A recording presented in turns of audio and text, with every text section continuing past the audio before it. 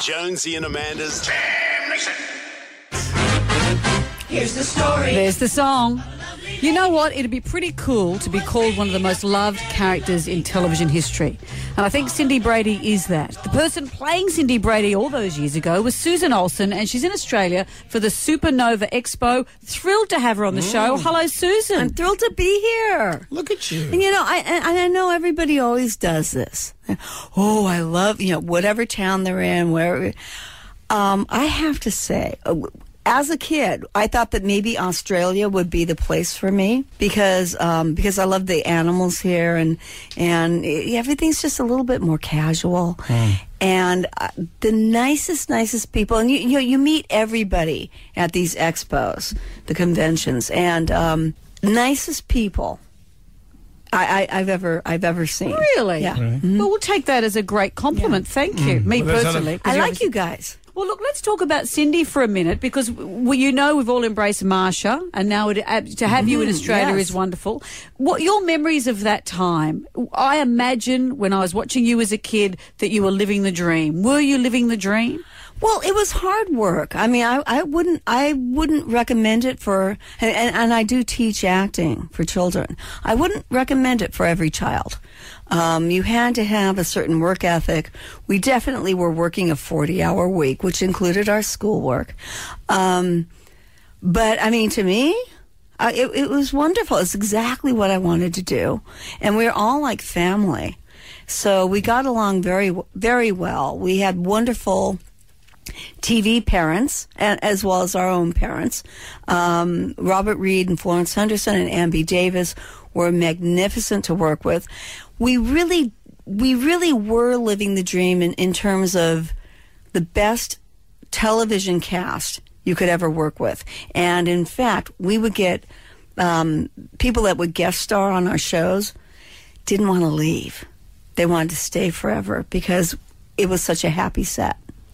It seems that you all relied on each other so much, which is where all those romance stories came from. I know that you and Bobby, it was you and Bobby had a bit of a pash in Tiger's... In Tiger's Doghouse. And, yeah, that's right. That's why they kept it after Tiger was long gone.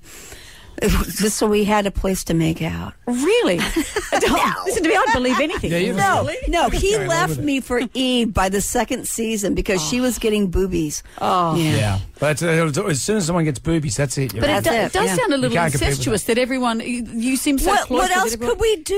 Yeah. We were sequestered. We were on the Paramount lot.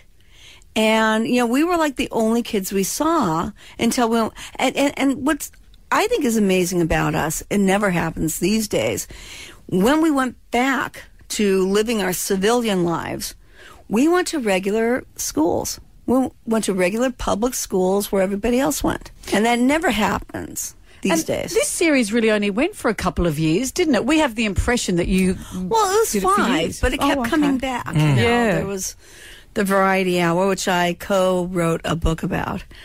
Because it was voted the 4th worst television series in TV history. And I can't believe that they found 3 others that were worse. You would have heard a lot of rumours about yourself. What is the strangest rumour that you've heard about yourself? Rumours about my death are just extreme exaggerations. Yeah, because you're alive. There's long been a rumor that I got into porn. Did you? I actually did, but I did one job. Is that the genre? I grew up. Okay, you ever seen Boogie Nights? Yes. Yeah. Okay, that's where I grew up. That was the San Fernando Valley. Right. Okay, I had many years ago. I had a synthesizer. Because I was in a band. I was a kind of sort of musician. And I had a friend who edited porn films. He said, "Can you make spaceship noises with your synthesizer?" And I said, "Yes, I can." He gave me $50. I provided the sound effects for Love Probe from a Warm Planet. Wow. Wow, so that's my porn title. I love that's what you've been in there. That's my credit, yeah.